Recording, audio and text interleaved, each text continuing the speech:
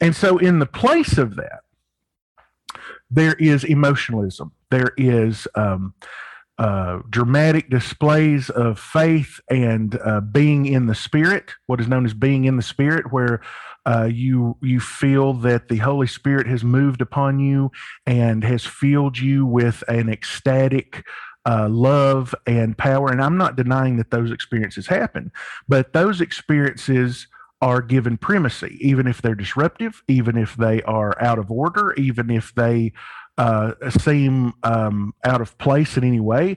The preacher can be giving his message, and then a woman just get up and scream her lungs out, and then everybody smiles and nods like, yep, God touched her. You're listening to Talks from the Apostolic Johannite Church.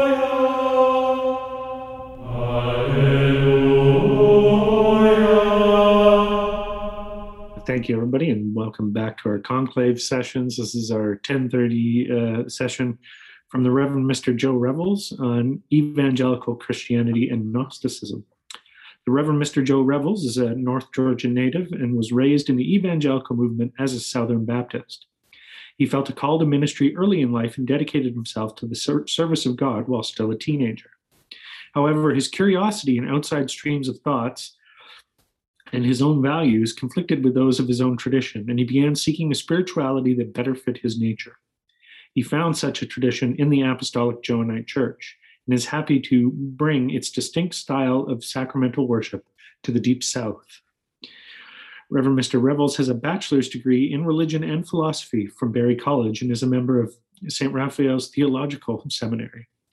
He currently holds minor orders within the church and isn't just undergoing review for ordination to major orders. He is sitting awaiting the diaconate, which COVID has put on hold, but we are currently working on plans to get that rectified as things are now starting to thankfully ease up.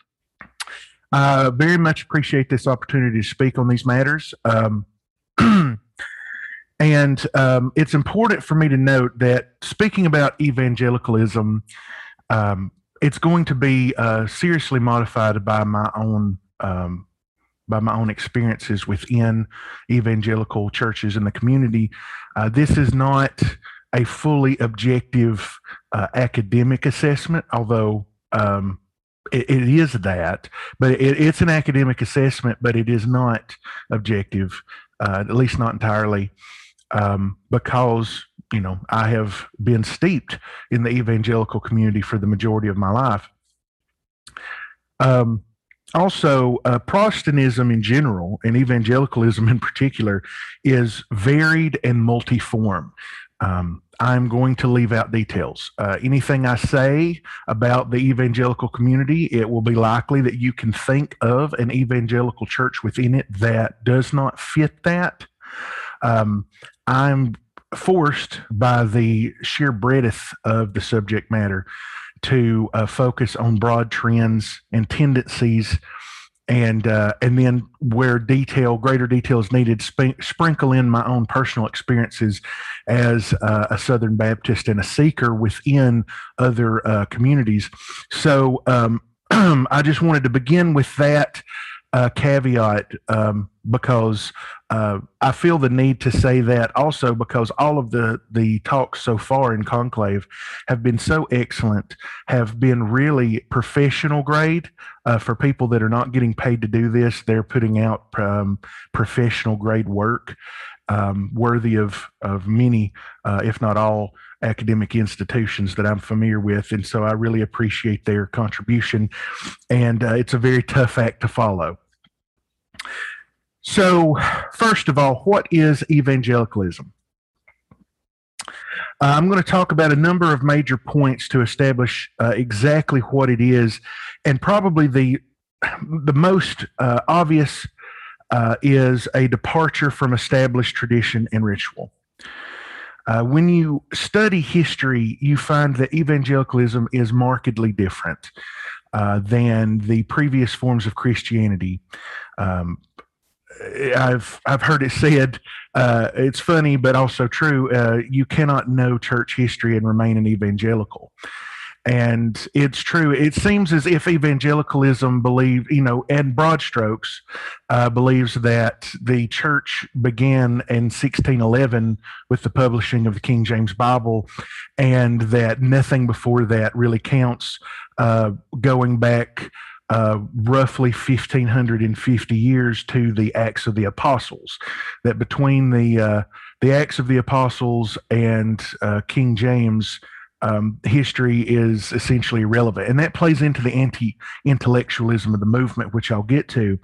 But it is a departure from the established tradition and ritual that was in place in the church for those 1,550 years and after. First of all, what I call scripture über alles. We've all heard, most of us anyway, have heard the term sola scriptura, but evangelicalism takes that to its logical, or dare I say, illogical extreme. The scriptures are the end-all, be-all of all forms of faith and practice, and if it is not in the scriptures, it is not done. If it is ridiculous and something considered beyond the pale that's in the scriptures, then that will often be shunted into the interpretation that it is only for the Jews or only for that time period. For example, stoning of disrespectful children and things like that. But at the same time, there is an acknowledgement that those things still have value, even though they are not practiced, apparently arbitrarily at times.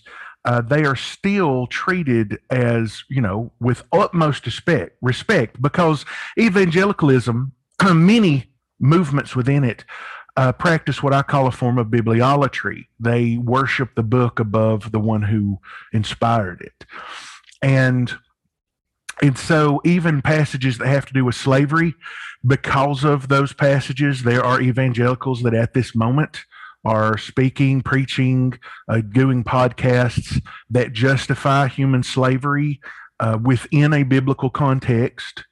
And they realize that that is irrational and beyond the pale, beyond our acceptance of, humanity, human dignity, etc.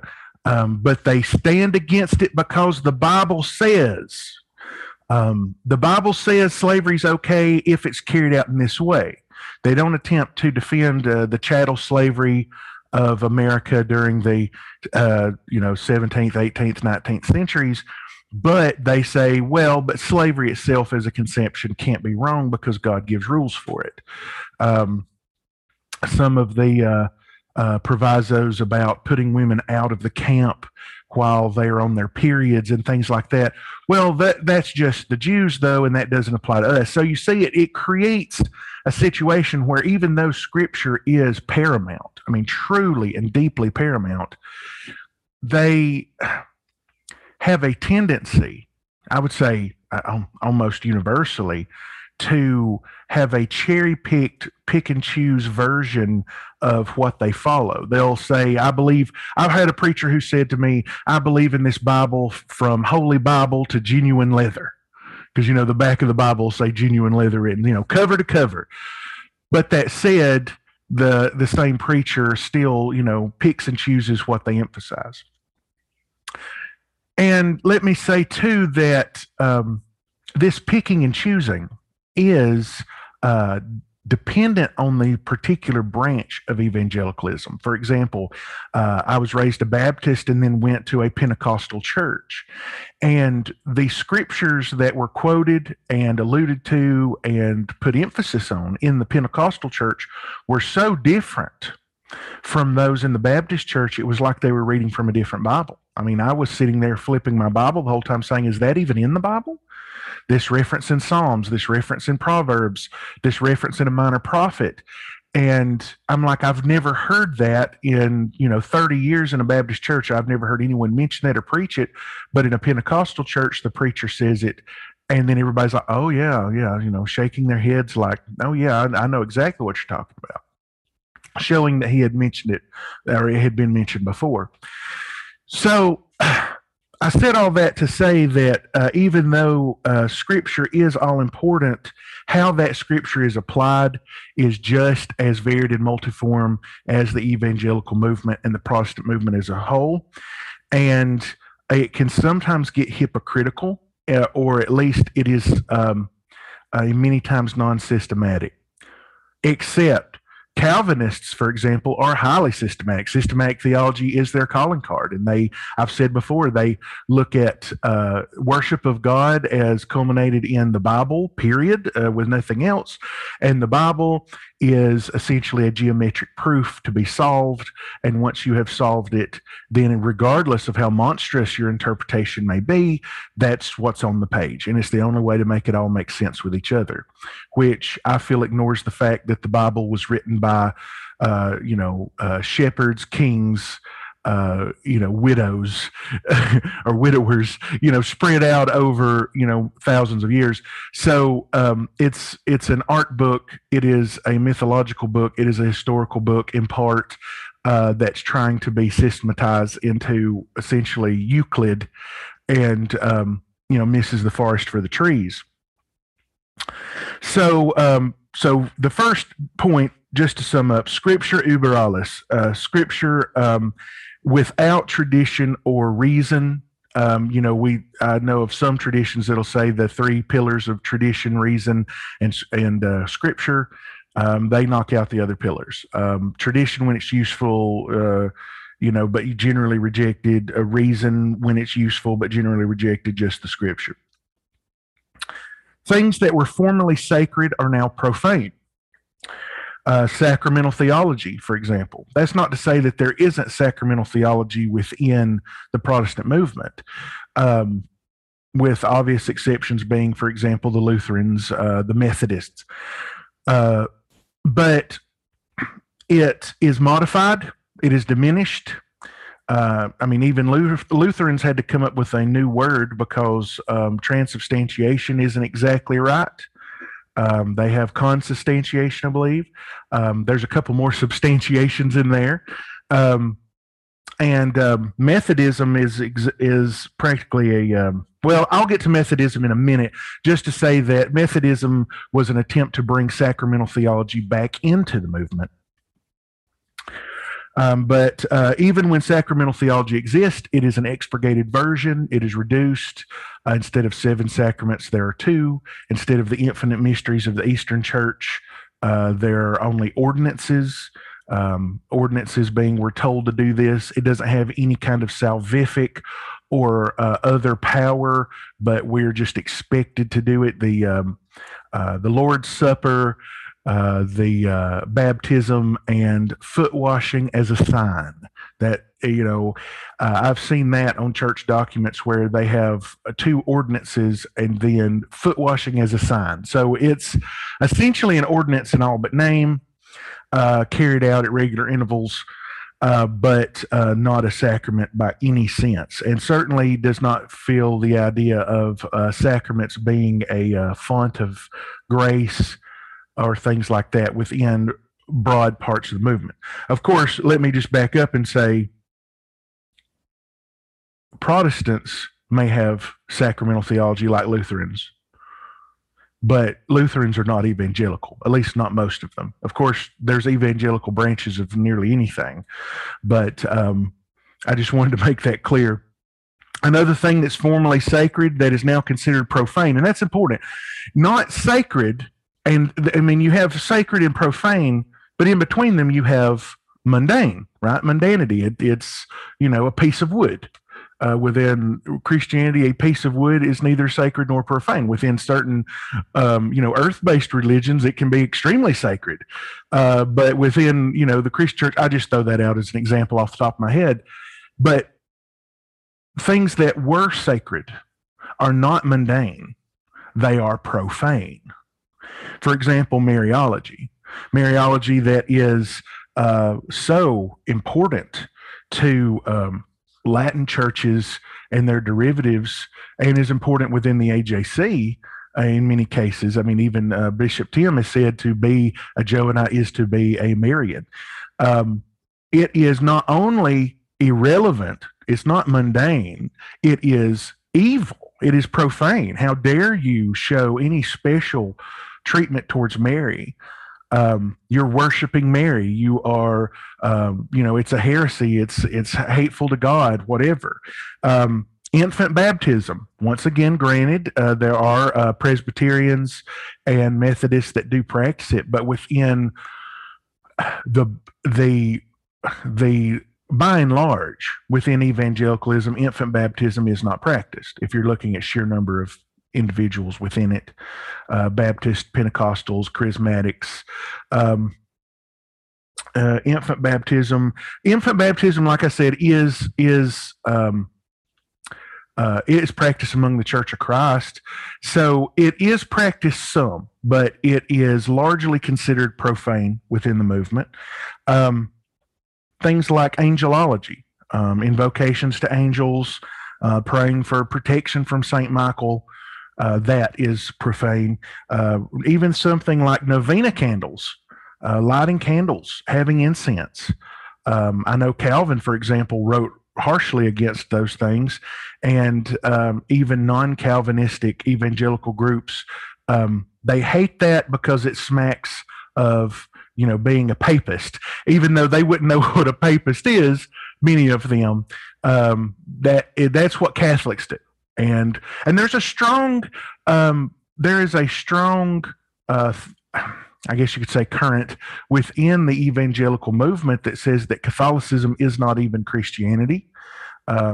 Within the Seventh-day Adventists, the Pope is called the Antichrist and the Beast and everything else. So it reaches its ultimate form within that movement, for example. But it is a Protestant movement. What are they protesting? The Catholic Church. It makes sense to be anti-Catholic to a point, or rejecting of Catholic traditions or mores, but they take that to, once again, its logical or illogical extension, to not say it's wrong, but to say it is full-blown evil. This will come up a lot, the anti-intellectualism of evangelicalism and its emphasis on emotionalism. Within the evangelical churches that I'm familiar, there is a tendency to downplay any kind of secular knowledge. Knowledge of the Bible is fine, but any other form of knowledge is secondary to knowledge of Scripture, and personal emotional investment trumps that about every time. There is a hostility to an educated pastor coming into an evangelical church. Now, within the Southern Baptist Convention, there is an effort to oppose that. They of course have, I believe, 6 or 7 seminaries, 6 or 7 seminaries that educate people, give Masters of Divinity degrees, etc. But they are really the minority. Even if they come in, they have to pretend to be less intelligent. I have seen this happen. And we'll get into why that is in the next section. But there is a common phrase of, I'm just an old country preacher. It's almost like Matlock. It's like the chicken from Futurama. It's like, well, I don't know nothing about, about all this stuff. I am an uneducated man. I was a farmer's boy. We woke up in the morning and we had us a biscuit and a streak of lean, and then we went out and we slopped them hogs till noontime, and Mama called us in. Like, they go into these tirades establishing their bona fides to say how uneducated they are. And keep in mind, this is someone who is standing before a congregation, expounding upon the Bible to them, a book that has existed in some form for nearly 2,000 years, including that 1550 where nothing happened. And they're trying to, expound upon it. I mean, to an outsider, that is ludicrous. I mean, imagine any other context. Imagine it at work. Imagine it at a team meeting at McDonald's where the manager comes in and goes, well, I don't know nothing about the manual here or the proper way to run the place. But I know in my heart that I'm meant to run the show here. And I think this is what you need to do to run the show here when I'm gone. I mean, that's insane. But that is often the baseline of many evangelical churches. Because if he comes in and says smart words, if he quotes Greek, I had a pastor who came in and knew a little Greek, and he mentioned the Greek meaning of words in the New Testament. And people were responded negatively. It's like, who does he think he is? He's just one of them big city preachers, knowing these things. How dare he know things? Um, and so in the place of that, there is emotionalism. There is dramatic displays of faith and being in the Spirit, what is known as being in the Spirit, where you feel that the Holy Spirit has moved upon you and has filled you with an ecstatic love and power. And I'm not denying that those experiences happen, but those experiences are given primacy, even if they're disruptive, even if they are out of order, even if they seem out of place in any way. The preacher can be giving his message, and then a woman just get up and scream her lungs out, and then everybody smiles and nods like, yep, God touched her. Of course, the opposite of that would be the Quakers. But see, the Quakers just sit quietly until that happens. So there's nothing to interrupt. They give primacy to it to the point that they don't even have a regular, they have a little bit, but I'm just saying that they just sit quietly and wait for somebody to jump up and holler. And so that fills in the hole left by intellectualism, by the lack of intellectualism. And we have the perfect example of this in the Billy Graham Crusade. I mean, the Billy Graham Crusade was practically its own Great Awakening, its own third or fourth or fifth, whichever we're on, Great Awakening, where Billy Graham, for anyone who doesn't know him, was a very famous pastor and evangelist in America who traveled to every major city and even many minor ones, and would rent out entire stadiums, and people would come and he would preach, to 10,000 to 50,000 people at once. And then they would have an altar call at the end where people would come down and pray for salvation. And they came in the thousands, and then he would move to the next city. And that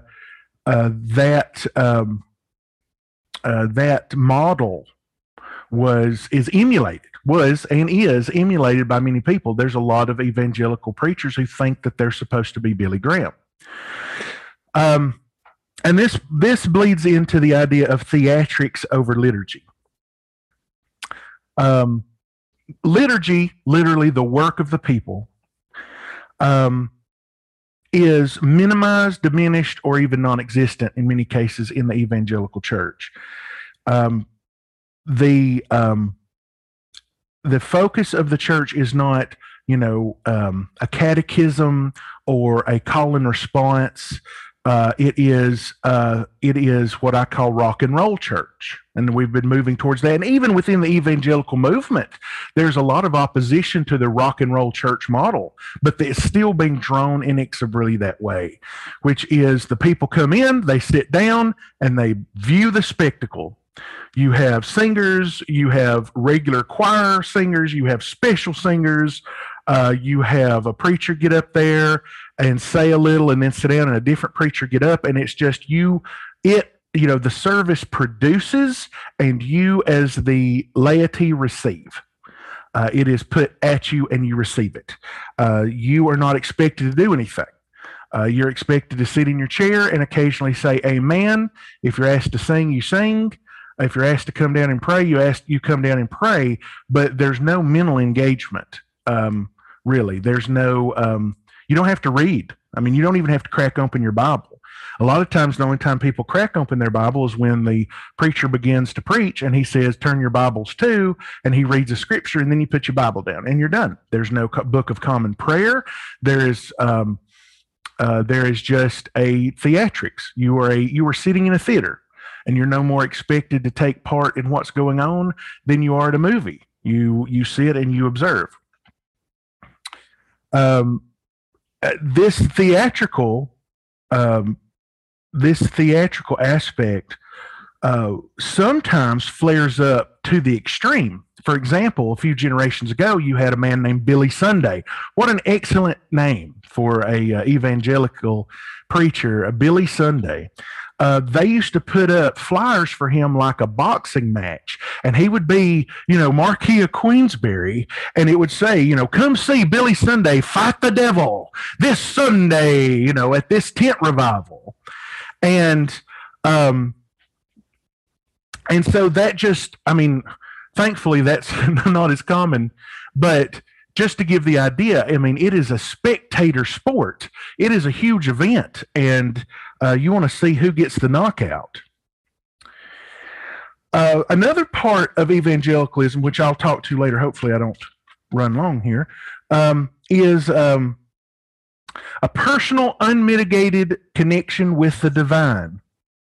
Now, that should sound very familiar to a church full of Gnostics. Gnosticism is emergent in Christianity, both in isolation and in conversation and dialogue with other movements within the church. It always has been. From the earliest records we have of the church dating back all the way to the 2nd century, you had Gnostics rising up. You had Valentinianism. You had perhaps even before the Christian church, Scythianism, but it certainly, Scythianism became, highly Christianized very quickly in the early centuries.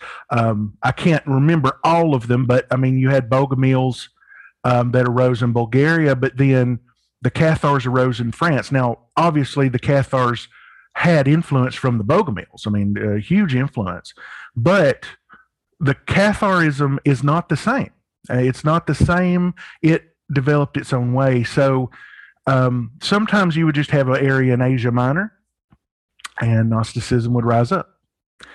And it always took a similar form. None of them are identical, but I'm not going to go into the aspects of Gnosticism. I'm sure you've all heard that or read that ad nauseum, but things like the elevation of the feminine to equal or even superiority to the masculine, the emphasis on personal experience, and the evil of matter, things like that versus the purity of spirit.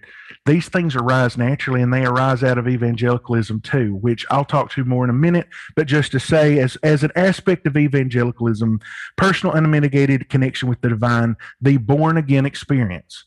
And in my own process from a Baptist to a Johannite, the idea that the gnosis is what saves you instead of the blood of Jesus Christ, that was a real sticking point. Until one day I made the revelation that the born-again experience is a Gnostic experience at its core. No Baptist would call it that. No self-respecting evangelical would call born-again a Gnostic experience. But how is it not? It is something that no one else can take part in. No one can pray your salvation onto you. No one can impute it to you.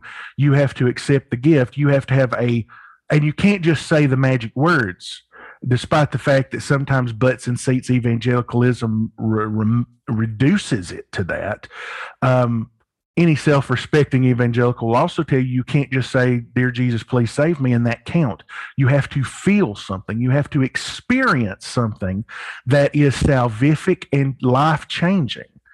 The change of life is an important part of that. I think, anybody can have a supernatural encounter, but it doesn't necessarily change who you are. I have seen a dark figure stalking me in the night before, and that's an interesting anecdote I may tell one day, but that did not change who I was. It scared me crapless, but it didn't change who I was. But the born-again experience is intended to be something that changes you. You are a different person when you get up. And there are other experiences like that within the church that are emphasized. Within Pentecostalism, for example, you can lose that salvation. And so you have to have that experience again in order to rewrite yourself with God, to correct your relationship. And I'm sorry, I'm having to ignore chat right now. There's so much I need to get through, and I really don't want to run over. But I see it's not really questions, but helpful comments. I appreciate the support. So another thing that is an unmitigated connection with the vine is speaking in tongues and other gifts of the Spirit. That is emphasized differently in some traditions. Presbyterianism, by and large, downplays such things. Pentecostalism is literally defined by it. Baptists kind of straddle the fence. A lot of people around here will call themselves Bapticostals because they are Baptists who go to a Baptist church, but if someone were to get up and start speaking in tongues, they wouldn't have a bad thing to say about it. Other Baptists consider that ridiculous and profane. They're called cessationists that believe that all those gifts were just to build the early church and then they end. But either way, these spiritual gifts are obviously an unmitigated connection with the divine. And I say unmitigated, meaning no priesthood, no intermediary. Jesus Christ, who is God by the Trinitarian doctrine, comes down, or the Holy Spirit, who is God by the Trinitarian doctrine. They come down and they trouble the waters of your heart. They touch your soul or whatever, and you are filled with an ecstatic frenzy of power to prophesy, to preach, to heal. And of course, I've mentioned it just briefly, but there is no priesthood. Priesthood is something that is sacred within traditional churches and then profane within an evangelical church. They may use the language of it. I know a lot of African American churches will call their pastors bishops, and that has its own tradition, but the bishop within that church would not be recognizable as a bishop within a Catholic or a Johannite community, for example. They are not over other priests that are then over deacons and over parishes. They are essentially a pastor, but they're using it in its traditional use as an overseer.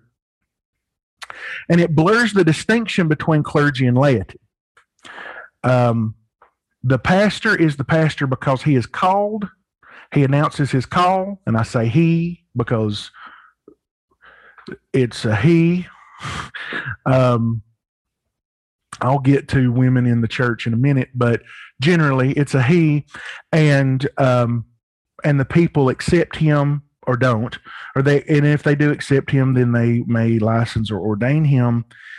But at any time, people can withdraw that and say you're not fit to be a pastor.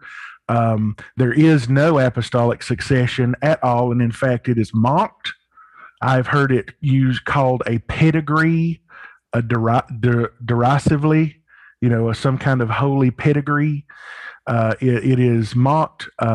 There is a democratization of the church so that the distinction between the laity and the clergy is a very thin one, and one where laity can get up and preach. Laity can hold positions within the church. The only ordained people, in the most part, are pastors and deacons. And with some communities, those are considered to be completely separate things that shall never touch. Some are actually offended by the idea of pastors, other than the main presiding pastor, serving at the table of communion, because that is a deacon's job, or deacons preaching, because that is not their calling. They're called to deek and not to preach. But that isn't always the case. And in some cases, those are a little more fluid. But clear lines between clergy and laity are practically non-existent and are there mainly for practical reasons rather than spiritual reasons. We need someone in charge. Who's going to do it?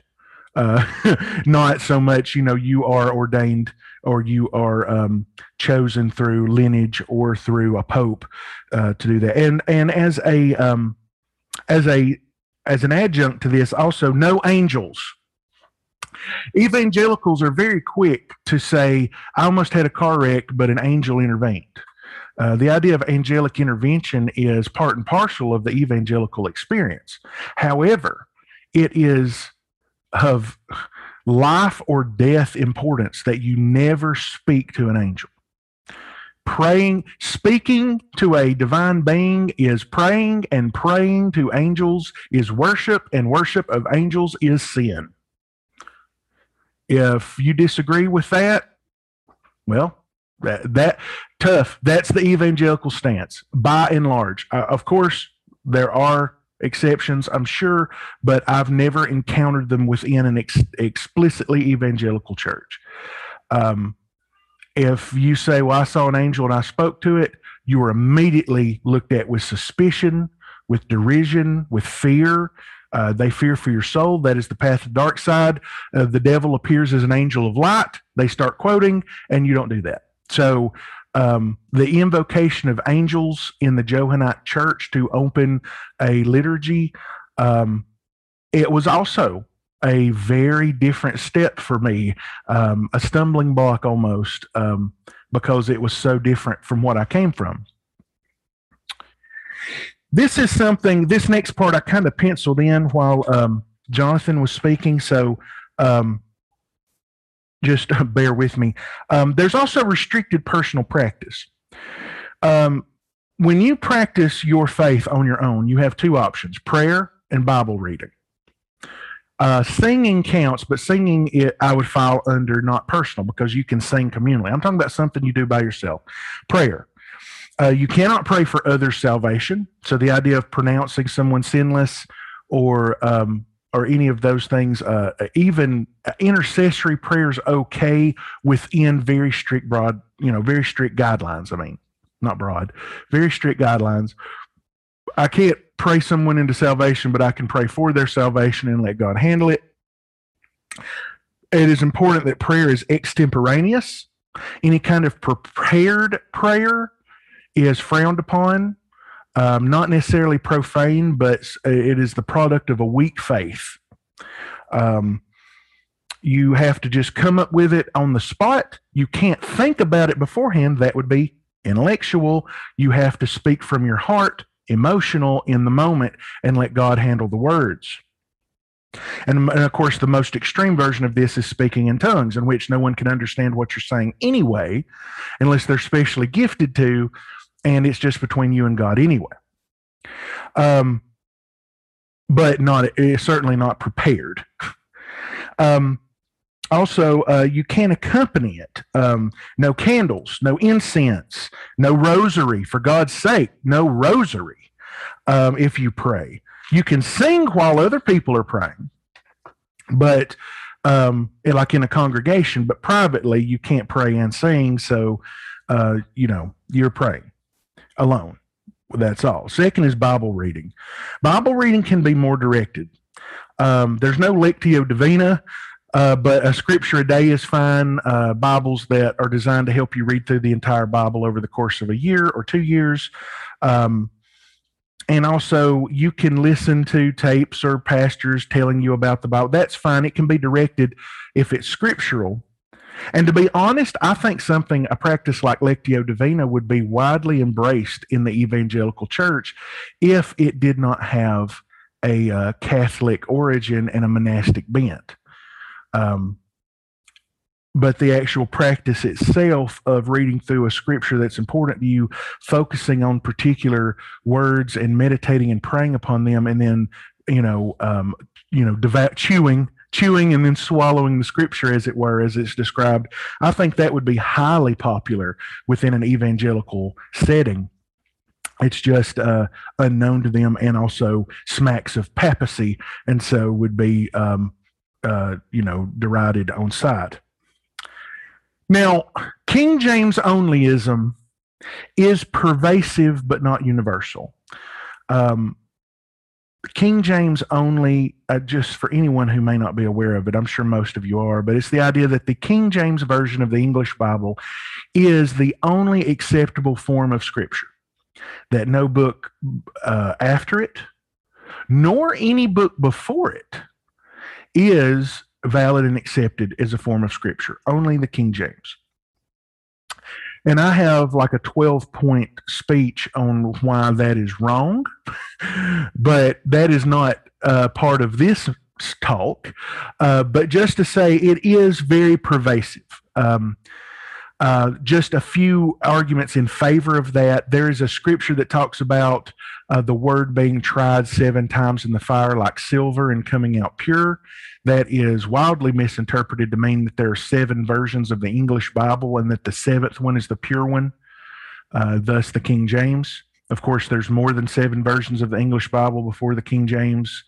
So that falls flat on its face. But they don't know that. Also, this is from memory, so bear with me. The Geneva Bible, for example, is 90% identical to the King James Bible. So you read the opening. In the beginning was God. And, in the beginning, God created the heavens and the earth. And, you open up Genesis and read it, and it is the same book. But that's not pure enough. Even though the King James Bible contains passages in it like the Johannine Coda that don't appear anywhere else. But once again, I'm getting into my 12 points. But it is pervasive, but it is not universal. I would say King James onlyism is a subculture within evangelicalism, but it has become so dominant that I don't know the word for it. What is the word for a subculture that becomes so pervasive within its main culture that it subsumes it and becomes the dominant culture? But that's what's happening with King James onlyism within the movement. So not just any Bible. So Bible reading's okay, but not just any Bible. And like I said, there are many who, even within King James only churches, that discount that. I've found many people within King James only churches that read whatever speaks to them, and they have their own preferred scripture, and that's fine. It's not considered a sticking point for the most part. Like it's not considered like a trial of salvation. Like, well, if you were saved through scripture read from a different Bible, then you're not a Christian. That does exist, but that is considered extreme, even within King James only people between the movement. As far as practice, practically nothing else, okay, except singing. Everybody can sing for the most part, except Church of Christ or the Church of the Nazarene. They frown on that. Of course, the Quakers, but no candles, no incense, no processions, minimum ritual. The communion is done as a ritual, but it is only done maybe twice a year. At Thanksgiving and Easter. Easter makes sense. Thanksgiving's because we're eating. I mean, that's the depth of the theology. It's been 6 months since Easter, and so we'll do it twice a year. So we'll have it at Thanksgiving because we're going to eat Thursday after the time we have it. So even where there is ritual like communion, it is infrequent and stripped down to its basic constituent parts. And sadly enough, often without wine. But that, of course, is another separate movement. Now, this topic is poorly sourced. This is personal research. You know, when you write a paper for an academic group, it says, they say, is this personal research? You don't want to quote that. You need to be able to quote it. So some of this is just personal research, but you wanted to hear me, so here I am. Just remember, it's all varied and multiform, and this is my take. So that is, by and large, evangelicalism. It is not exhaustive, but I think that it handles all the major points that are important to us today. Now, why is evangelicalism this way? Particularly American evangelicalism. And it has to do part because of the frontier mentality. The various great awakenings that take place between the city on the hill Puritans and the establishment of manifest destiny. America was being colonized by, of course, by English settlers, but also by large German contingents of settlers, French. You even had The Arcadians that came down and became the Cajuns in Louisiana carried a French influence, but of course they stayed largely Catholic and not evangelical, and they're their own thing, as anybody who's ever been to Louisiana knows. But the country was being civilized and colonized by Europeans, and so what did you have in these communities? You had an extremely rural community. You could go miles before you would hit another home or a homestead or a farm. People were loggers, trappers, farmers. They lived in wilderness areas. The East Coast was more developed, more urban, more industrialized, and as a result, less evangelical. I mean, there's certainly plenty of evangelicals on the East Coast of the United States, but that said, the dominant denominations of Protestantism are not largely, Pentecostal, Church of God, charismatics. They're Congregationalists. They are forms of the more high church Presbyterians, of course, Anglicans, which are I don't use Anglican as Protestant because they kind of have a unique. I mean, they're kind of their own thing.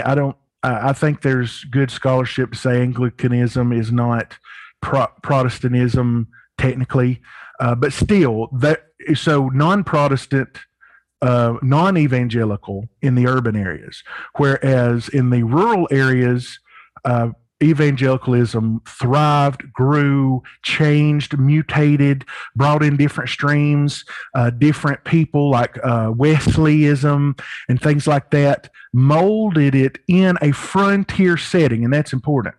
One thing that gets me about Andrew Jackson as president, he was from Nashville, Tennessee, and he was considered a Westerner because this is the 1830s, 1820s, and Nashville, Tennessee was as far west as civilization went at that time.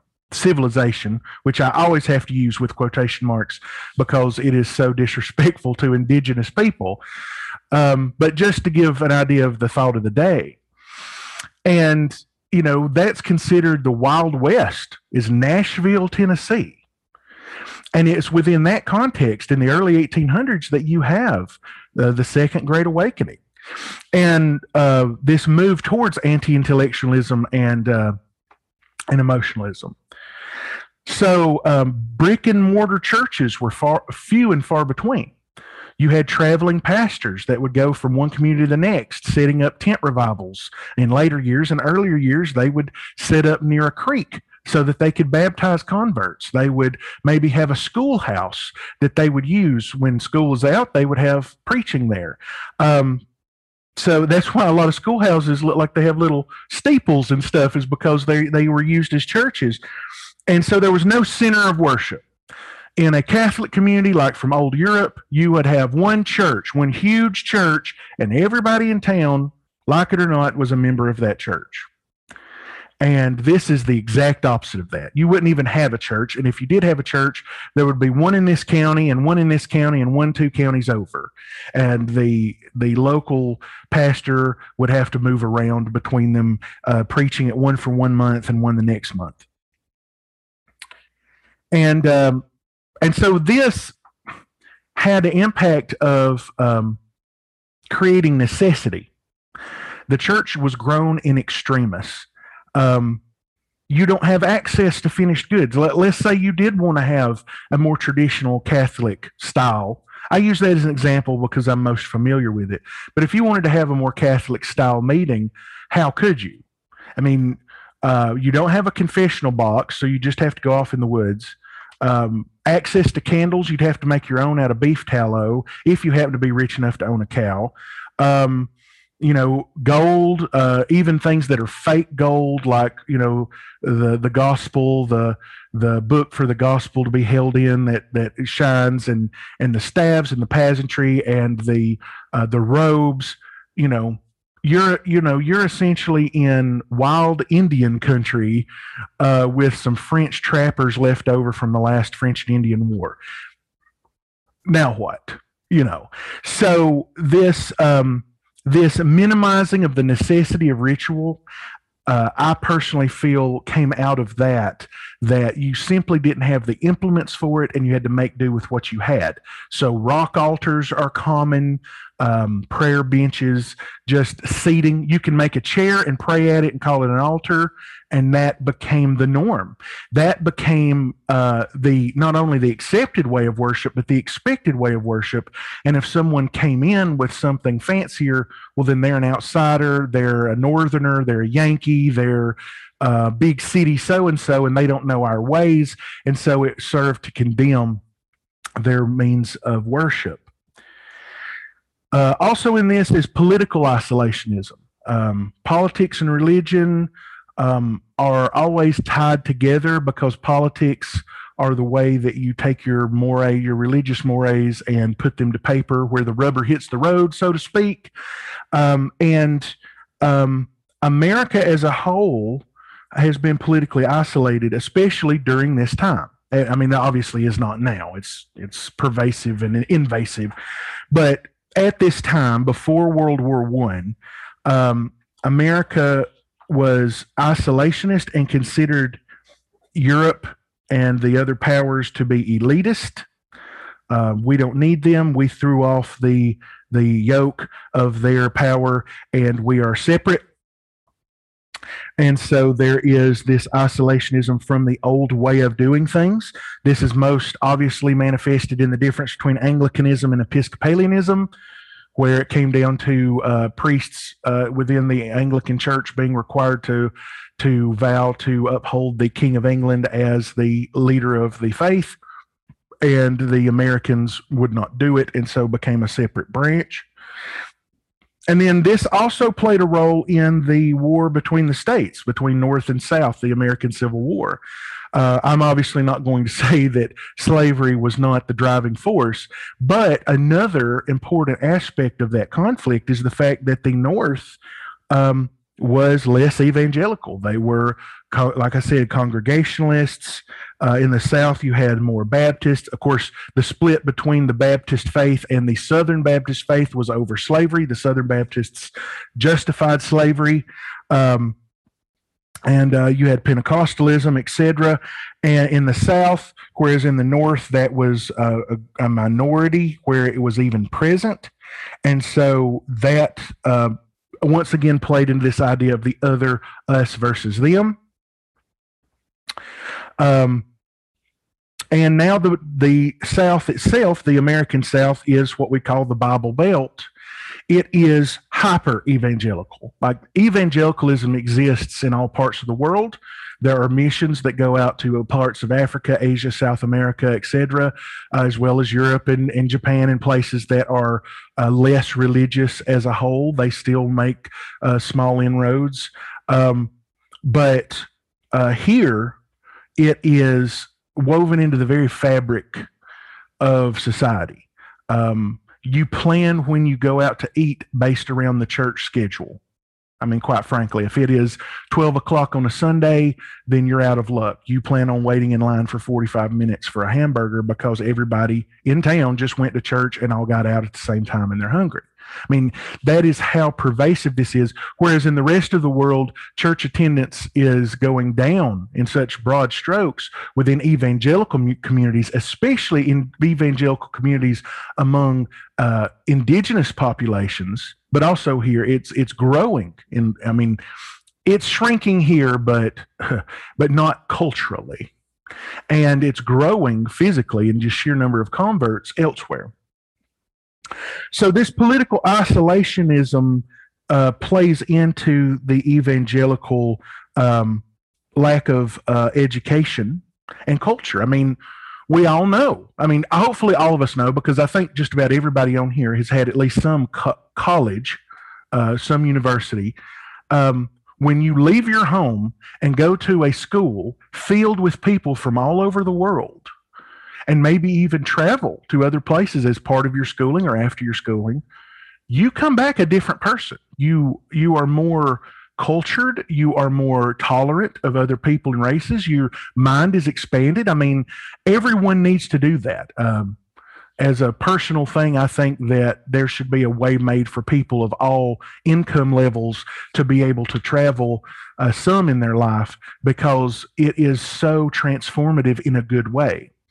And what we have in the frontier of America is the opposite of that. Before World War I, America prided itself on having nothing to do with the rest of the world. I mean, we had the Monroe Doctrine, where if the rest of the world, like the European powers, decided to even come in our hemisphere, we would be like, no, no, no, no, you go back. We're us, and you're you, and you go back. And that creates a lack of education. It creates a lack of culture. It creates that anti-intellectualism, because there's nothing wrong with being a frontiersman. I mean, there's nothing wrong with being Daniel Boone, and apparently he had a good heart. But he was noted when he went to Washington that he is, a coonskin cap wearing yokel with a funny accent, because he was not one of the cultured elite. I mean, he represented his community because that's what his community was.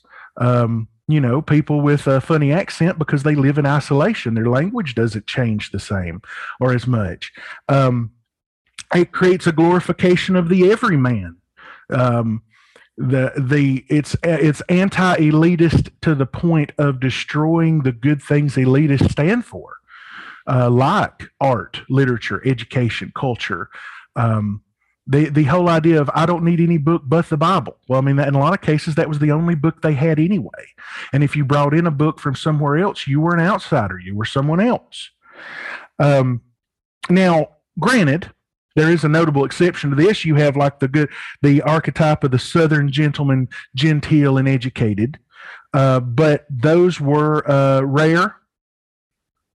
Obviously, they only made up a very small percentage of the population. I mean, just like the 10%ers, 1%ers of today, the people that were truly wealthy and could afford good education, etc., are at the pinnacle of our social paradigm, and then everyone else, is not. They are farmers, trappers, loggers, and you see this manifested in even the cities of America. Like, for example, if I say, what is the most cultured city in the world?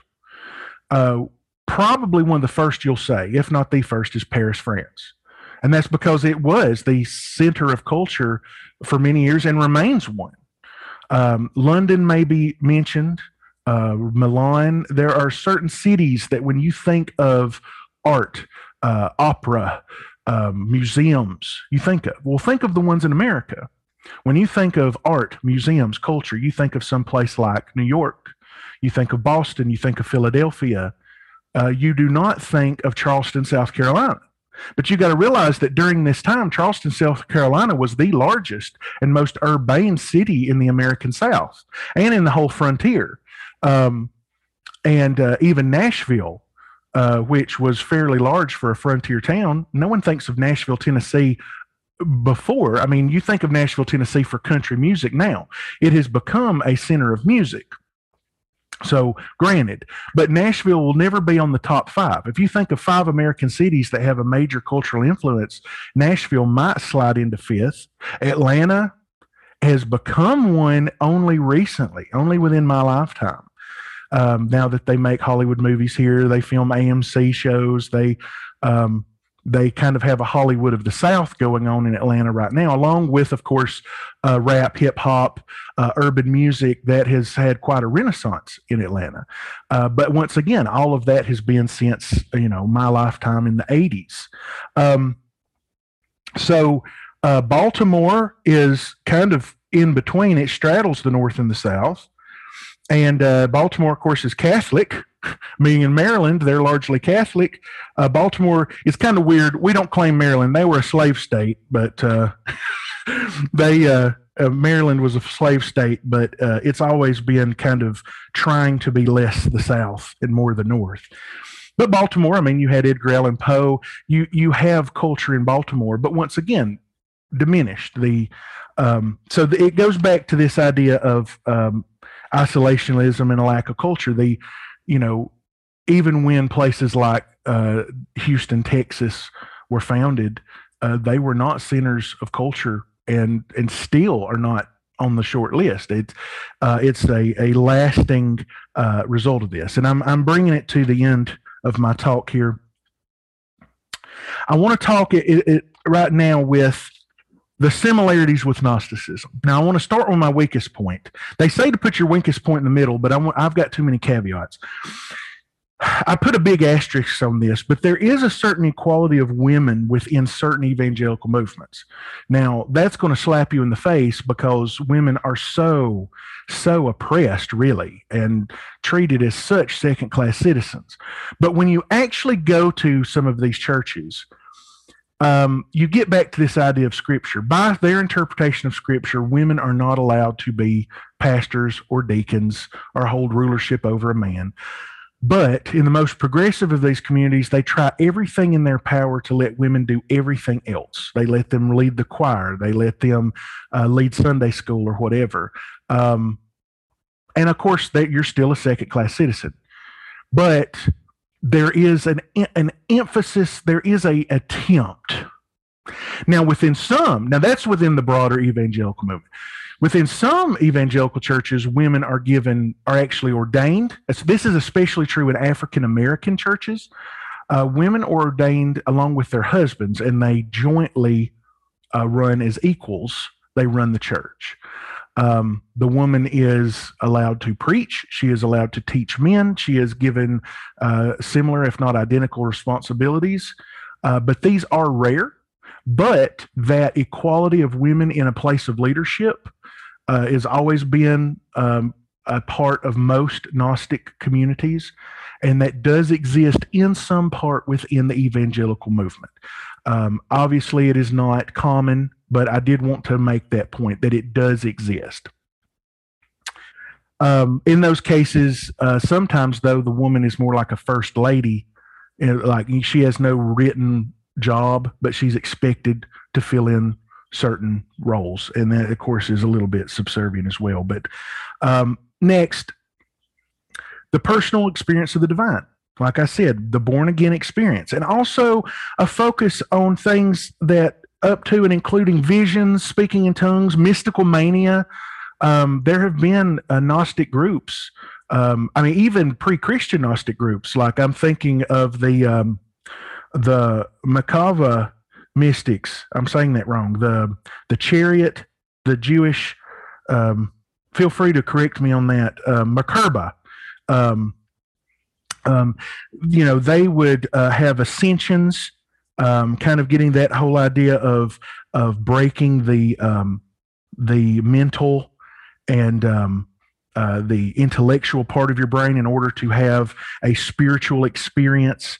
That is very pervasive within evangelicalism, and in fact is the fulcrum upon which much of the movement rotates. I mean, they do not consider baptism to be initiatic. Baptism is something you do after you become a Christian, and you don't become a Christian until you profess a salvation experience, the born-again experience. And so, the definition of who a Christian is have you been born again? Not have you been baptized and raised within the church. It is not whether you have received communion. It is, have you been born again? And if you have been, then you can receive communion, you can be baptized, and you are a member of the church. And so the whole movement, like I said, it rotates upon this fulcrum of this personal, unmitigated experience with the divine that is transformative. I think gnosis, at its core, gnosis, at least salvific gnosis, has to be transformative in some way. Also, the war versus the world. There's, of course, a lot of this within Johannine literature, the war between the spirit and the flesh, but also especially within Pauline literature. We wrestle not against flesh and blood, but against principalities and powers. This strong dualism is one of the most Gnostic parts that come out of the evangelical movement. There is us. Essentially, they have an idea of the hylic and the pneumatic. I would say that you could almost put that without changing that Valentinian doctrine much and superimpose it in a Southern Baptist church, and it would fit. The Southern Baptists are the pneumatics. The people who are born again but not Baptist, or the people who are, they think they're Christian but they're not sure, well, then they handle the psychic. And then everybody outside the church is the Heilig. Even the Roman Catholics perhaps are the Heilig, and they are just driven, and the Jews obviously are. But let me just put an asterisk on that. There is a strong Judaizing influence within the evangelical church, and that is pretty much its own talk, and really not necessarily something for Conclave, because I'm not sure how that would really intersect with a Gnostic Christian community, but that's sort of rattling in my head. So that world versus the world. And so I think all the rest of my notes here I've already articulated under other points. So that completes my discussion on evangelicalism and its its impact on me and the country and us as Gnostics living within it. I really hope that this is a help, especially to people like William and others who are running narthexes and parishes in the South. There's not many of us, and we are assaulted from all sides by evangelicalism. So, like I said, I hope that helps you in some way. So I am available for questions, comments, discussion. So concludes the tale.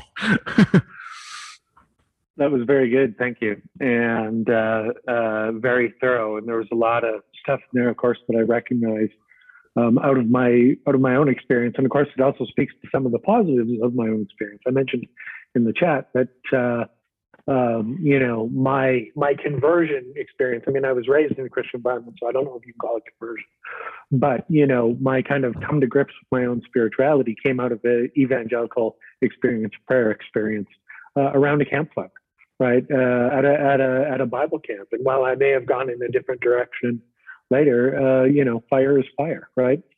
And so, I found that valuable. One of the things I was going to mention is there is an ancient parallel to this in the early church in terms of evangelical and even Pentecostal stuff. There was a group called Montanism, which was an early prophetic movement in the early church, and they had women as prophets and preachers as well, and it was an early kind of semi-apostolic movement.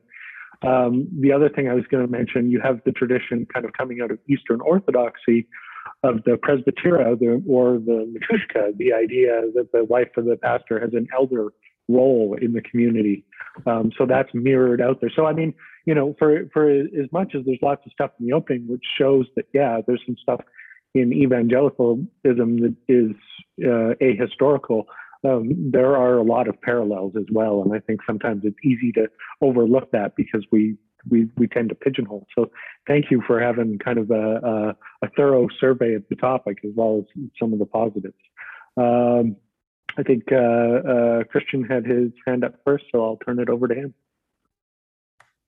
Yeah, might I just say, amen, brother. Preach on that. That was really great. I really loved that. And growing up in the Baptist church myself, I really connected with a lot of that. Specifically, a couple things that I really got from there that I'd like to talk about a little bit was you mentioned how we aren't supposed to communicate with the angels on a daily, we're not supposed to, we aren't supposed to directly communicate with angels. But there is that idea of like angelic intervention at really critical moments. But on the flip side of that, in the evangelical community, you see that the demonic influence is every day, and it's always coming at you from all sides. And that just it's kind of interesting that they place that emphasis that like those demons are constantly warring with you, but there isn't that connection with the angels. And then also what you said about prayer and how there isn't this, like there's not like a recited prayer, right? But in a way there kind of is, right? Because as I'm sure you know, every preacher gets up on that stand and they say, Holy Spirit, come down, open the hearts of this congregation. And then they say, empty me of in my case, Christian Maxey, or in your case of Joe Revels, and just fill me with the Holy Spirit, right? And they do have this, like, you're right, it is like it's supposed to be on the spot every time, but it's almost, in a way, it's very similar every time. And it rhymes. Yeah, let me just briefly say in response to that, there is certainly, I think the way you said it rhymes. Also among people who testify, you have testifying as a part of an evangelical church, and they stand up and say, I just want to say I love everybody and I love the Lord. That is the invocation, and then they tell personally what God has done for them.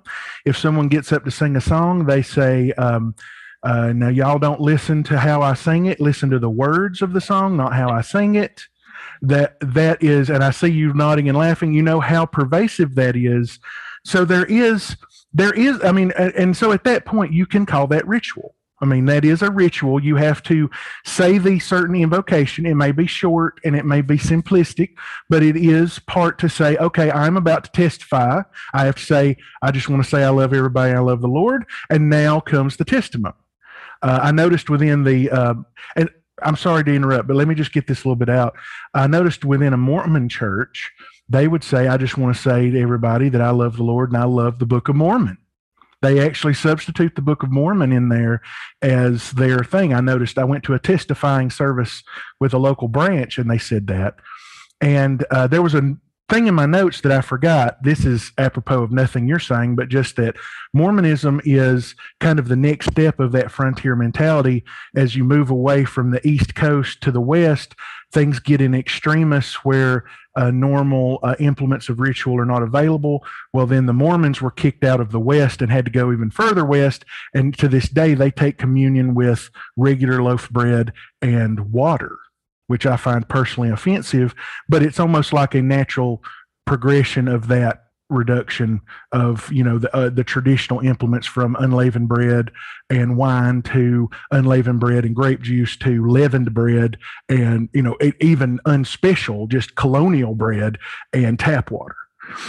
Sorry, I forgot to get that out and I want to say it. So go ahead with your rest of your comments. I'm sorry. This is just the last one, and it was touching on your anti-intellectualism comment. And, I think a lot of that has to go back to kind of like what I was saying in that preacher's prayer, where he says, empty me of myself and just fill me with the Holy Spirit, fill me with the word. Don't let me be talking, but let the Holy Spirit be talking through me. And I think in part that's tied to the anti-intellectualism, right? Because if you appear too smart, it's like, well, this guy's just, he's using his brain. He's talking what he wants to talk. He's not letting God speak through him. He's trying to think about it too hard. And essentially God can't work through you as well if you're bringing up a scholar's opinion on something, that's not what God said. That's not in the book. And so right. I think in a lot of ways that it could be somewhat tied to that a little bit. I agree 100%. So yeah, just thank you so much for that talk. That was all I had. And yeah, I really appreciated that. Christina, you had your hand up. Yes, thank you. Thank you for that talk. As a Gnostic Catholic, it is very enlightening for me to hear you, especially it's more of a testimony. I regard your talk more as a testimony than I'm not looking to really grade it in a scholarly way. So I really appreciated that. Would it be safe sort of to conclude that, it's sort of a question, then what is so compelling about evangelicalism to the modern population? Why is it growing? Can we say that, well, maybe it's perhaps because people are looking for gnosis? I see personally some cousins, that immigrated to the United States from Mexico to the United States. So they were Catholic and then came into these communities in the Midwest and converted.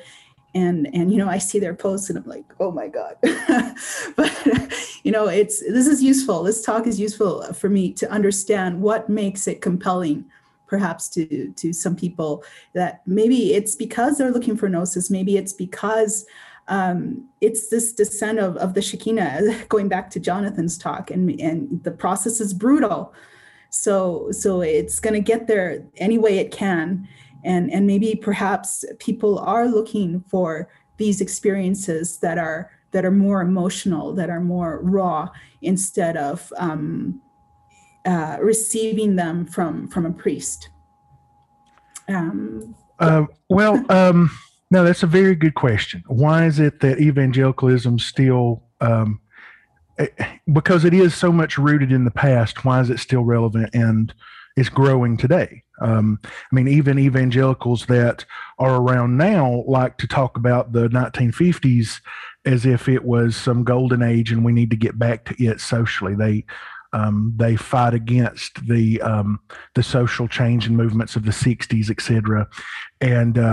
And of course, ignoring the fact that in the 1950s, it wasn't as if black people were really treated worth a damn, right? So even though they look back to that time, they're inadvertently putting their foot in their mouth in that regard. But part of it, I believe, is the experiential part of it. I think you're right. They may not know what gnosis is, but they don't want to go to church and balance their checkbook, right? And that's a common thing I know among some people that have left Catholicism, for example, that they just sit there, they stand up, they sit down, they kneel, they stand up, they sit down, they kneel, and then they sit there and balance their checkbook, and I guess we're good. We don't have to pray because the priest prays for us, and they're certainly not practicing on their own. I feel like Catholicism actually has a lot to teach other religious streams about the importance of personal practice, but I think people do seek experience. I also think, ironically, there is a call to traditionalism. Many millennials, and now even getting into the Generation Z, they have been raised within a transformative time where a lot of the movements of the 60s, for example, the equalization of races with, black people and other minorities being treated as equals as the norm. There are always people who don't, and there's institutional racism, but the societal mores is black people are equal to white people. I just use black people as a short form for all minorities, but just because they've been treated so poorly and still are. But they've seen the expansion of that, and there's nothing wrong with that in particular, but also the change of the church. Like, for example, how many Catholics were upset about Vatican II, and you had where they did the mass now in the vernacular, and it doesn't have to be in Latin and things like that. And so much so that you had Catholics break off and say, I can't say the word, sedevacanists that say that the Pope's not the legitimate Pope and all of this. What are they doing? They are going back to the tradition. And what strangely, which I think Dr. Bray, well, I mean, he's basically a doctor of the church. Father Bray, Bishop Bray, soon to be, he touched on this fact that the younger generations are horribly, strongly desirous of more traditional forms of worship. And often that manifests in evangelicals leaving the evangelical church to go to more sacramental apostolic style churches like Catholicism, Lutheranism, etc. But I feel like among the unchurched, among people who have no religious upbringing, their tradition is evangelicalism. Evangelicalism, while on the world stage is a very new movement, only dating back maybe 300 years or so, within American culture especially, it is the pervasive, normal, traditional view of God. Is the Baptist preacher guy or whatever, he eats his fried chicken and he's got a big belly and he comes out and preaches a sermon under a tent, and that's their parents. That's the religion of their parents and their grandparents. So when they are in a unreligious setting and they look to traditional religion, ironically, they're looking at evangelicalism as that tradition rather than what you or I may look to as more pre-Vatican II Catholicism as traditional. And also, finally, I would say they are evangelical. I mean, what does the word evangelical mean? It means it comes from the word for angel. They are messengers. They bring the good news. Quite frankly, evangelicals are very good at going somewhere that they are unknown and unwanted and getting people to agree with them. At the end of the day, they're the ones kicking down your door to get them into church. And some people, they would like a spiritual life, but they don't even have enough background to articulate that. They just feel there's something missing. They don't know what that means. And then someone shows up and says, has anybody told you about Jesus Christ? And they say, I've heard of the guy. And they're like, oh, we know everything about Jesus. We cornered the market on Jesus years ago. Come to this church and then have this great meeting, and you have free food, and everyone claps you on the back and tells you what a good job you're doing praying, even when you're praying poorly, because you're praying at all is better than not praying right. And all of this, these ideas. So people that are scared of praying wrong, or even though that's really not a thing, we know, but just saying they get through those picadillos and say, come on in. That openingness. I mean, when you open the doors, people are going to show up if they're looking for something. That's true within any movement. I hope that answers your question. Thank you. Monsignor Scott. Hi, Joe. Hey. I don't know how many people know this, but I was involved in the Foursquare Gospel Church when I was in New Orleans. And I also took up with a guy who was really big into Herbert W. Armstrong and British Israelitism. And if you don't know about British Israelitism, it's definitely something to look up because it is off the wall crazy. But he was definitely into the idea of the Bible being the inerrant word of God, to the point of he didn't believe that Christmas and Easter were the right holidays. You should keep the 3 Jewish high holy days. And so he would go to the different preachers and find the ones that were meeting on Saturday because they might have an actual understanding of the Bible.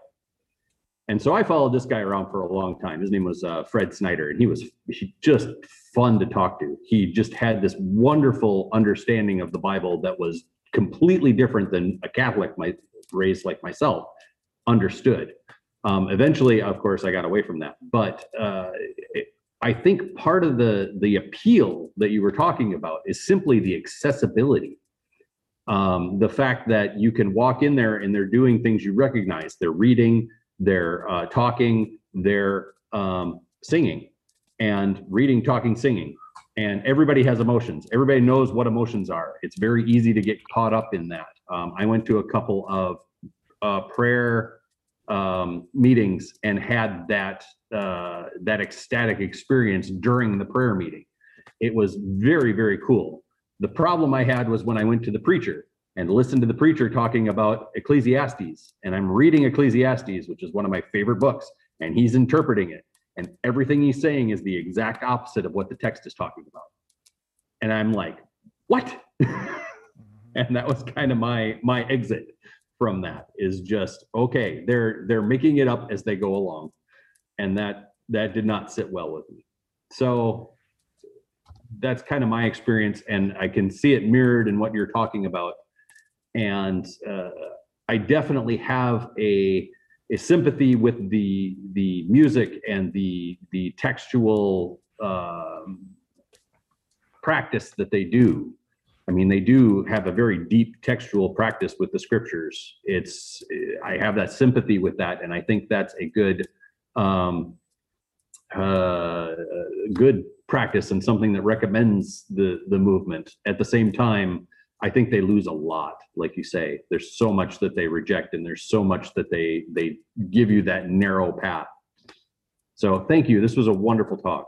Well, you brought up something that I feel like is a glaring hole in my talk. I appreciate your kind words, but not talking about biblical inerrancy, I feel like I really dropped the ball on that. I mean, that could have been the whole topic nearly. It goes so deep. I really should have mentioned that, but the whole aspect of biblical inerrancy is part and parcel with evangelicalism. And I think what you said reminded me of something else. Converts are not disciples.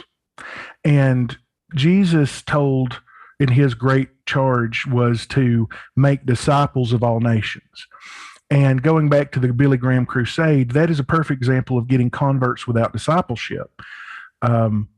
Disciples followed Christ. And that, I mean, when we talk about we're a Christian church, I feel like that's really the crux of it.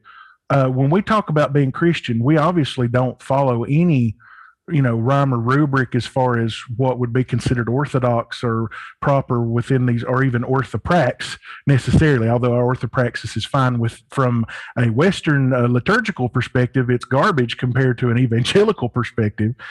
But the idea of you come into a place, you preach to everybody, and then they come down in droves. They have an altar call. They pray for Jesus to come into their heart, and then you skip town.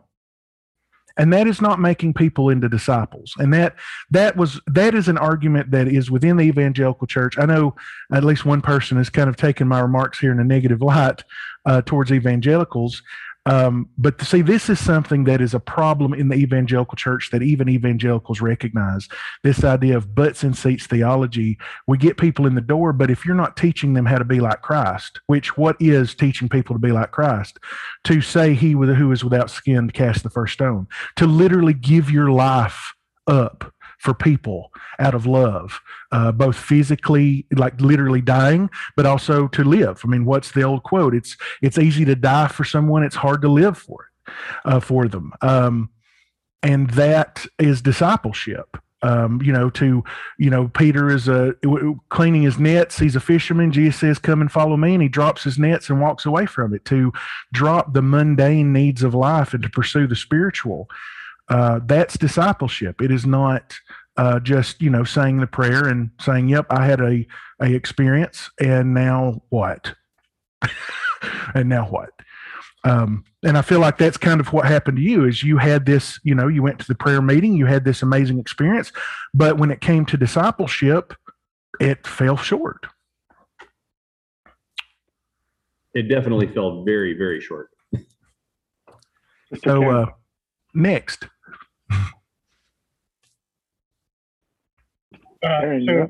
No, I'm on Karen's phone here, but this is actually great. Yes. Live. I prefer Karen's voice to yours. Sorry, go ahead. So too bad you got me. So, no, I was wanting to comment on some of the things that I noticed as to why it is that I think evangelicalism is a little bit more popular right now. And there was working as a hospice chaplain. We have a very large Mexican immigrant population here in Colorado. So what really surprised me was that while many of them were evangelical, and there is a huge population of immigrants like this moving into evangelical tradition, very, very strong charismatic, and yet as they were laying there dying, what they really wanted was the sacrament.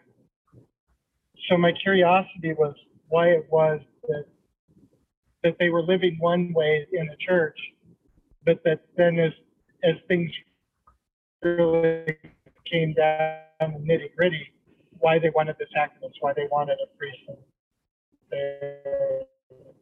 closer to their own interests as well. And that was honestly a lot of what I did. What I found that it was is about community. They felt as though being able to go there and avail themselves to a much larger community, and one that felt a little bit more like a family reunion than a lot of the Catholic churches do. And honestly, even more than like my ceremonies do. My services, I think that there's a sense of family, but it's not anywhere near the same. To piggyback off of that, there was another church, a much larger church than ours, and that right before us in the same area, and they had tons of people, many, many youth coming in. And as I talked to them, it was that same sense of community. And in that respect, being mainly a white congregation, it was actually more about dating. I mean, many of the youth were showing up there. not because they believed so much in Christ, but because they wanted a community aspect where they could dress up nice, where they could put their best foot forward, where they could put on their best self to go out and meet people in a more dating capacity than they felt as though they could at like bars or online or things like that. And that was something that was just a near constant thing. Difficult.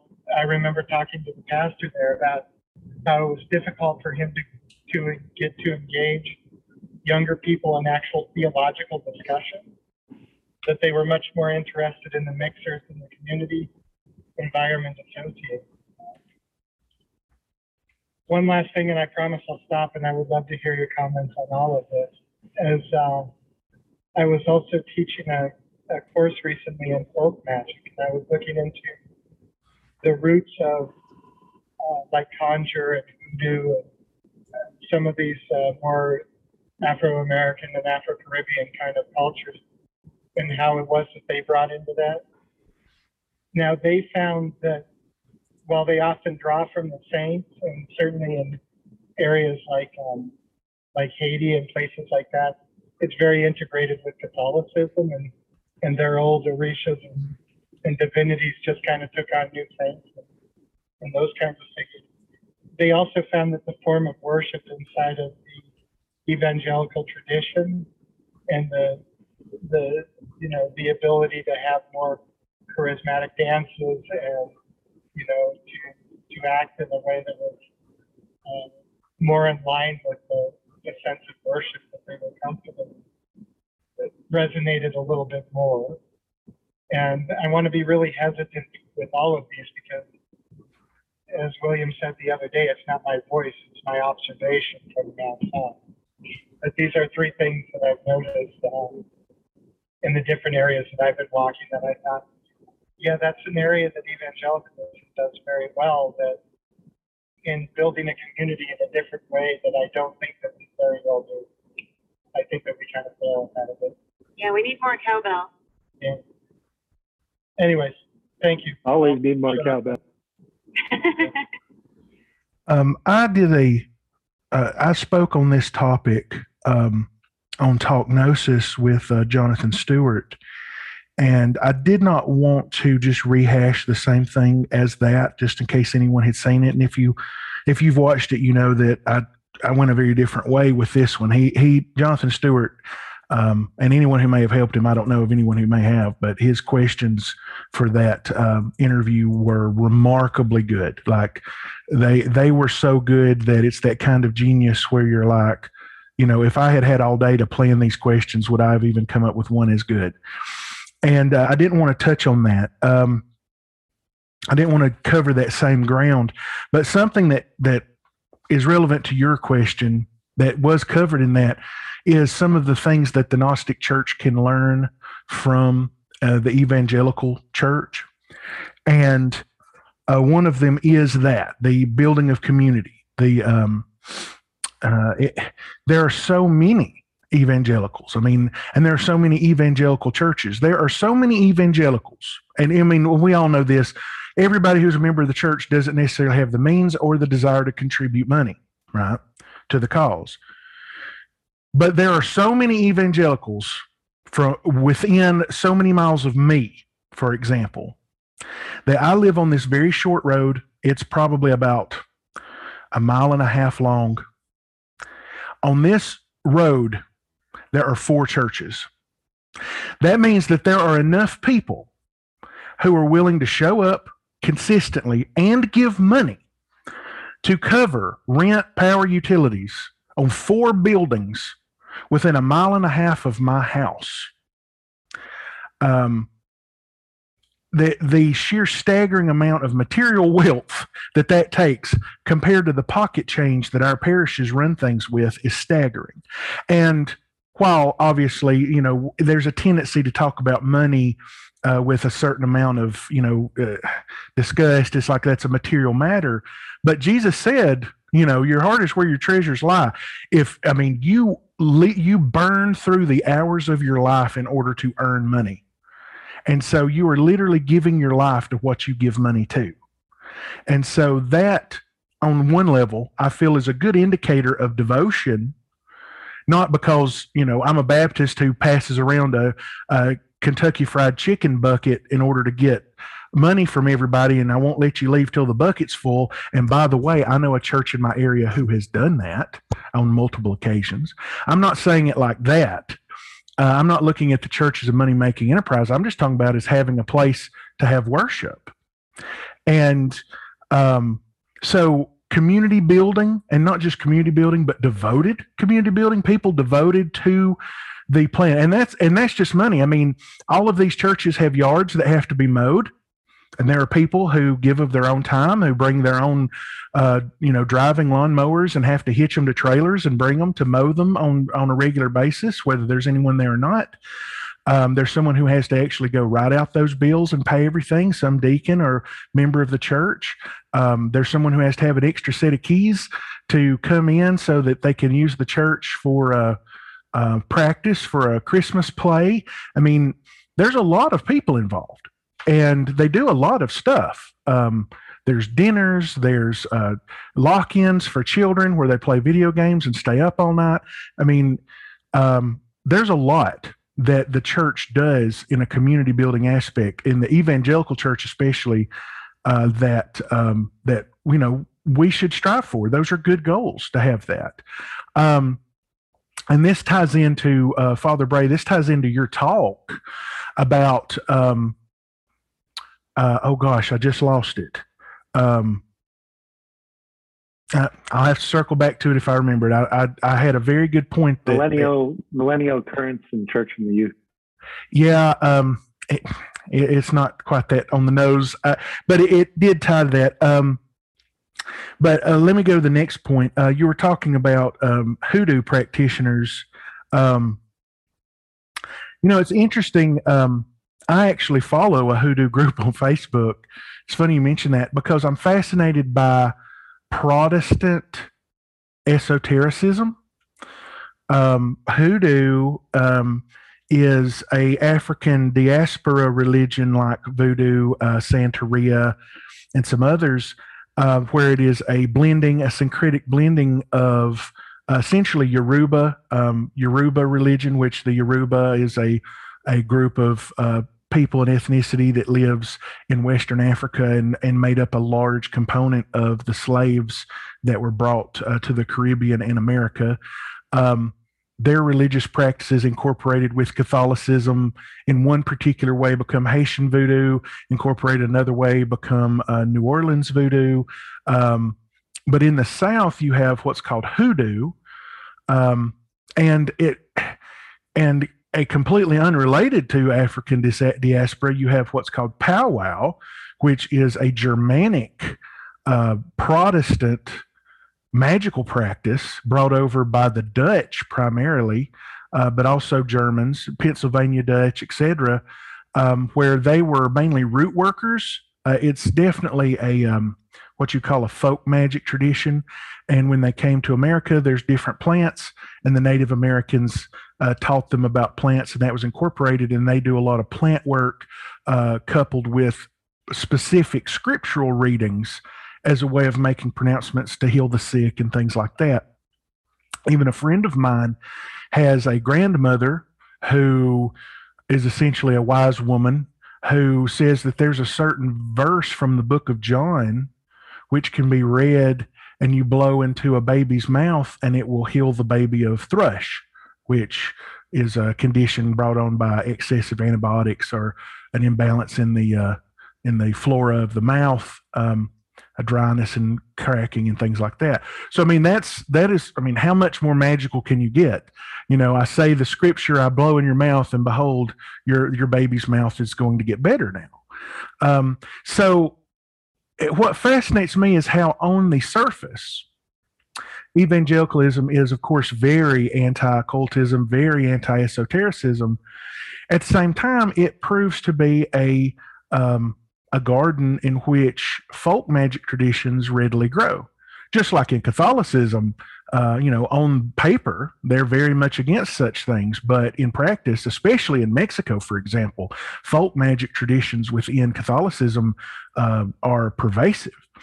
So I don't really know how much that incorporates what you're saying, but just the idea that it's difficult to put evangelicalism in a box. There are so many different threads, even ones that go into African diaspora, and connect on that level.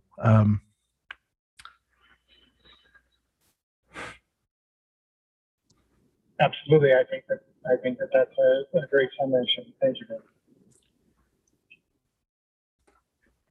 And we're going to take one more question from Jason, then we'll cap it for time so people can do some running around or grab some lunch and get ready for the afternoon. Jason, your question. Hopefully this won't take, I won't ramble too long to get to the actual question, but so part of what I found fascinating was a lot of the overview around anti-intellectualism. But what also seems like sort of something that goes hand in hand with that is a certain amount of emotional validation, like a lot of engagement of the emotionality of faith and also thinking a lot about how the other talks have also kind of gotten into some of the psychological approaches and the usefulness of engaging and validating emotions in obviously with balance to it. But I guess is that and then maybe the last thing that I've just thought about is that just spending lots of years as a parish member, having sometimes seen people come in almost specifically so that they could be validated, and how perhaps I guess my question is that part of that appeal of evangelical practice, or is that just maybe an element of how of its approach having that appeal? I'm not sure if that's a framed question or not, but validation really struck me as a powerful element of what I'm hearing from what you're talking about. You know, I feel like validation is kind of an emergent property. I don't feel like that it is in practice. In practice, I mean, as far as written, so to speak, I don't think that emotional validation would even be honored within an evangelical tradition. If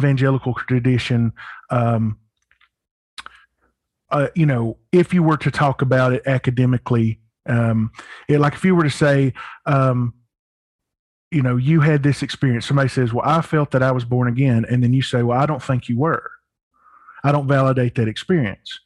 Well, then they will tell you the polite Christian, bless your heart version of you can kiss my butt. Right? I mean, if you really had and preachers will preach that, basically saying, that and you don't need someone else to tell you what happened. I mean, I love Jordan Stratford, the Monsignor's, his description of gnosis as being, I may not be able to explain it to you, but I know if I'm in love or not. You're in love, and you don't have to create a diagram to explain that. So on the one hand, within evangelicalism, you don't need any validation from the community, and you have none from any kind of succession, generally. There's no ordained person to say yes or no. Even the pastor cannot say whether you're saved or not, and he would be very, very attacked if he attempted to do that. He would be called a cult leader if he tried to say who was saved and who wasn't, or who had a legitimate experience with God, even outside of salvation, whatever form that may take. However, in practice, I think emotional validation is intrinsic to the whole affair, because lacking that leadership, lacking that magisteria in place to define fact from fiction, orthodoxy from heresy, etc., the validation comes from the community, and the way they validate it is their own feelings. I had a fellow, I call him a boy. I mean, I guess he was grown. He's much younger than me, but I was a member of a church, and his father was a preacher, although not the pastor. And one day he announced that he felt that he was called to preach. And no one really said anything, but it was like the whole room, there was just a collective groan. It was just like, oh, Lord, not this guy. and it never came to anything. I mean, that pretty much without saying anything, everybody's like, no, you're not. Now, that kind of flies in the face of the idea of, well, if God's speaking to your heart and saying that you're to be a preacher, then yeah, you are. That is your personal experience. But in practice, the community validates it. The community, which His Eminence mentioned, the community validates it. They say, well, no, you didn't have that experience. You misinterpreted it. You were deceived, whatever. I had another guy who did the same thing. I hardly knew him. He barely came to the church. His mother was a regular member, but he very rarely showed up. He showed up one day, I think it was the second day he was at church, and said, well, I'm called to preach. And once again, everybody's like, no, you're not. No. But that said, I've also seen people, myself included, where they announced a call to preach and everybody's like, you'll make a good one. I mean, that was the thing that confirmed it for me. Is I went to the altar, I prayed, I said, God, if you want me to do this thing, let me know in some way. I stood up, and behind me was a man named Jerry Davis. I'll never forget. He shook my hand and said, you'll be a good one. I never told him what I was praying about, but he knew. I mean, that experience happened, and that was the way God chose to validate that I was meant to do that job. So to sum up, on paper, it's very messy and probably discouraged to have that kind of validation you talk about. But in practice, it is regular and it is part and parcel of the process. It's academically indefensible by their theology, but it's practically useful and so implemented, if that makes sense. That makes complete sense. Thank you for that answer. And thank you for the wonderful talk. That was fantastic. You did a good job. Talking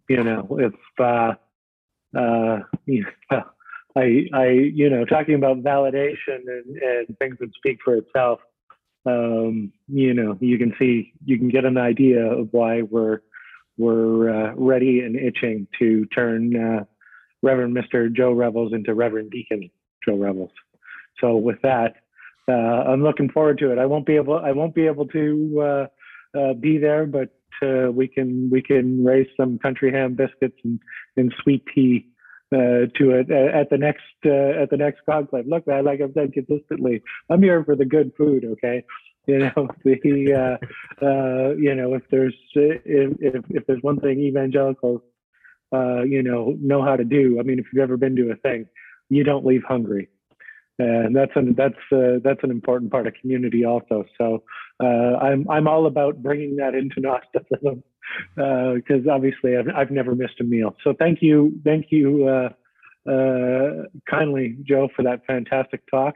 And for everybody else, take a break, and we'll see you again at 1:30 my time for Fun with Cults with Reverend Angie Wisk-Knoll. Should be interesting. If you're not familiar with her story to this point, you're in for a surprise.